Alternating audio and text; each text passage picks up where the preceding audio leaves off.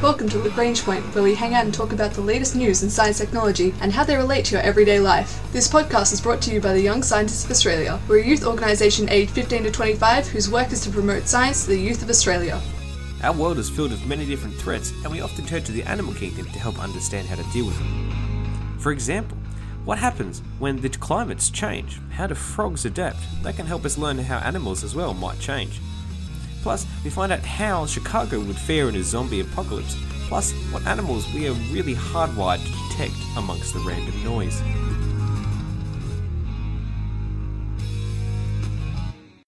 Just how long do you think that you would last in a zombie apocalypse? Now, this is a problem that has perplexed many people across the world, including those that formulate grand plans which involve going to hardware stores, stocking up on the off-grid essentials, making their own water supplies, or just finding a way to hide away from everybody else. Everyone has their own personal preferences and choices around what they think is best. When it comes to mathematicians, particularly researchers from the Argonne National Laboratory in Chicago, based out of the University of Chicago in the United States in Illinois, they found that, well, no matter what plan you have, just based on the numbers alone, perhaps you'd last only about 60 days. So to take a step back, let's look at what exactly these researchers did. Now, infectious disease is a huge problem, and we talk about zombie invasions and zombie infections as a joke, but in reality, they actually possess some good insights to how we would behave in other plague or large pandemic situations, which, when we think about things like Ebola or MRSA or avian flu, our world is actually susceptible to large-scale pandemics. And these pandemics can wipe out large numbers of people. And when this happens, it's a very unusual spread pattern of behaviour. You only have to look at something like Zika and to see the way that has spread across the world from its starting points in Latin America all the way to the far reaches of the corners of the world, to understand just how infectious disease may or may not spread and the impacts that it might have in our interconnected and global world. So to study this in detail and to get an insight on how to better tackle and treat diseases, the Argonne National Laboratory mathematicians actually modelled a whole bunch of different types of infections, and then use the data from real infections, understand the rates of transmissions and the vectors or pathways of transmissions to build a model for how long it would take, for example, a zombie outbreak to fully infect a city like Chicago. Now, at its core, this analysis relies on a model called CHI-SIM, which is basically the Chicago simulation, and it's an agent-based model method, which means that instead of approximating large groups of people to clusters, this instead models each individual agent inside the scenario. And in Chicago's case, that's about 3 million citizens. And then it also represented about 2 million locations scattered around a virtual map of the city. And then using these 3 million agents, as well as all these varying locations, they can build a model that includes encountering other people and occasionally transmitting the disease.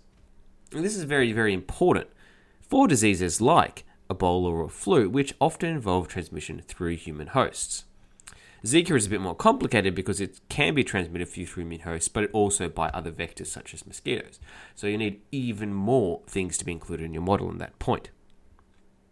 And now, the unfortunate news is that based on the research data collected and the model, it would only take about 60 days for the 2 million Chicagoans to be infected or zombified.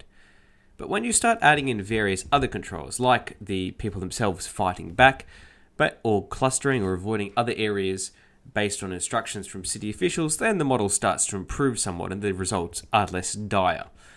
And this sort of goes into the whole point of a model like this. It's fun to talk about how zombie invasions may work, but it's more important to make sure that we have good strategies in place from a public health perspective to tackle actual outbreaks of dangerous diseases that could harm people, such as flu pandemics, which are a real threat. So next time you're wondering about how zombie invasions and zombie apocalypses may work, don't worry, the scientists are on it and they do have plans, and our health authorities do have ideas and thoughts behind how to tackle everything from pandemics and flus, to, yes, perhaps even zombie apocalypses.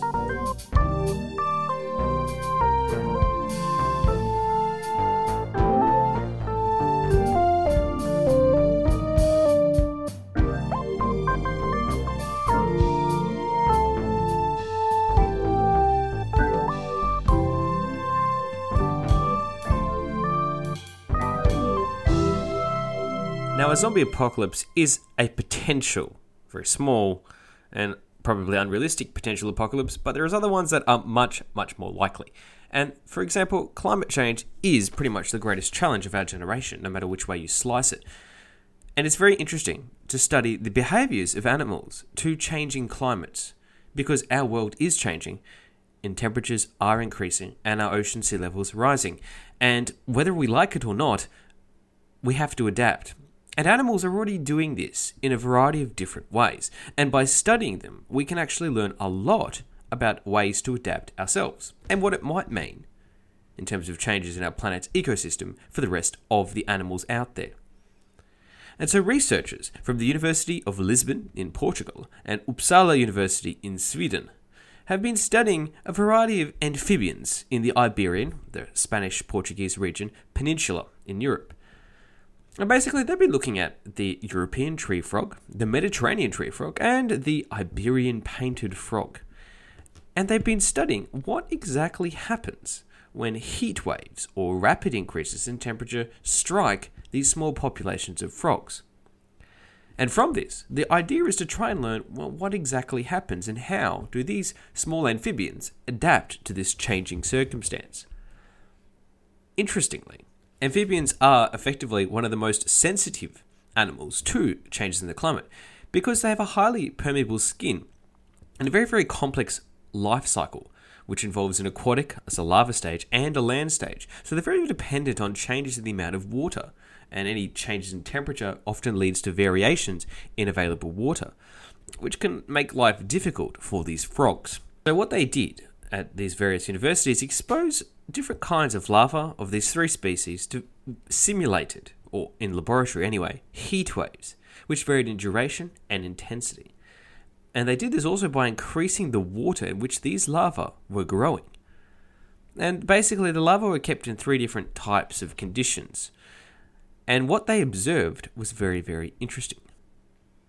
These different conditions were an area where they had solely vegetable-based diet, one with an animal-based or a mixed diet, and the third allowed them to sort of pick and choose what they want.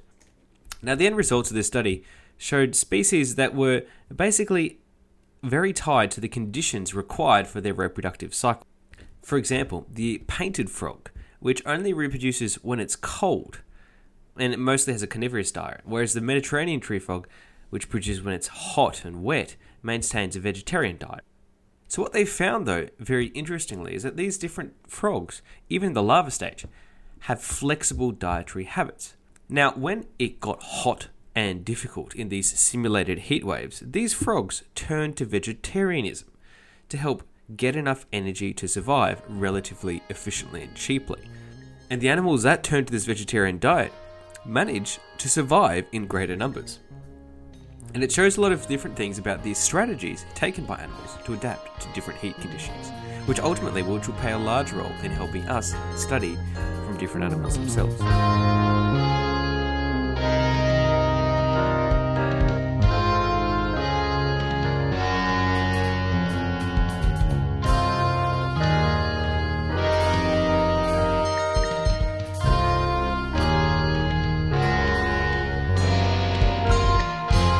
Humans are very fortunate.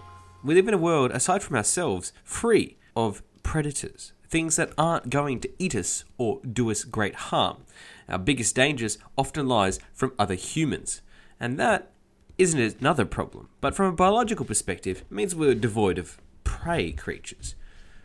But deep inside us, from our biological systems, our senses, and other mechanisms inside our bodies, we are hardwired to avoid threats to our existence. And these date back from times when we did have prey around us, animals that could harm us and kill us quite easily. And we've carried these legacies genetically with us through our lives. And researchers from Nagoya University in Japan have been looking at the prevalence or ability of the human visual system to easily detect potential predators, in other words, random noise images.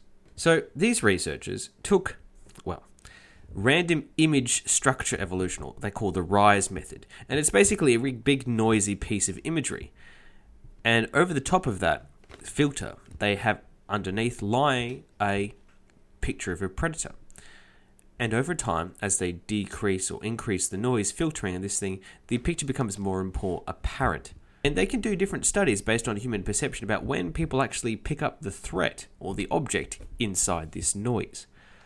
What they've found, when they studied a series of images, including snakes, birds, cats, fish, and a bunch of other objects, they found that the thing that we picked up the most easily out of this random sea of noise was actually pictures of snakes. We were able to identify snakes much faster than any other type of animal. So the way the test works is they basically have 20 different sequential images of slightly progressively more filtered or less noisy images. And we picked up snakes very early on in the piece at about the 6 to 8 point progression down the 20 image chain.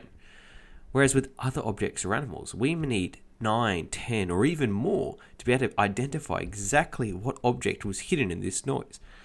Obviously, by the time you get to 20, it's pretty clear what the object actually is. And this makes sense, given that snakes are a pretty big threat for humans. Even primates, back in the early forms of humanity when we're living in trees, where snakes are around or hang around on the ground. And it makes sense that we have tuned into our sensory systems ways of identifying potential threats hiding amongst camouflage, such as leaves or other distortion. And this just goes to show that what we carry with us now may not be exactly useful in your everyday suburban life, but it really helped your predecessors on the evolutionary journey to get to that point. And it's useful to understand where exactly our strengths and weaknesses are in our sensory systems, so we can help improve them and understand them more in the future. This has been the Young Scientists of Australia's podcast, Lagrange Point. Humans being hardwired to detect snakes amongst the noise, plus how Chicago fared in a zombie apocalypse, spoiler alert, not well, and how animals like frogs adapt to climate change. Our ending theme was composed by Audionautics. Head to ysa.org.au for more information about the Young Scientists of Australia.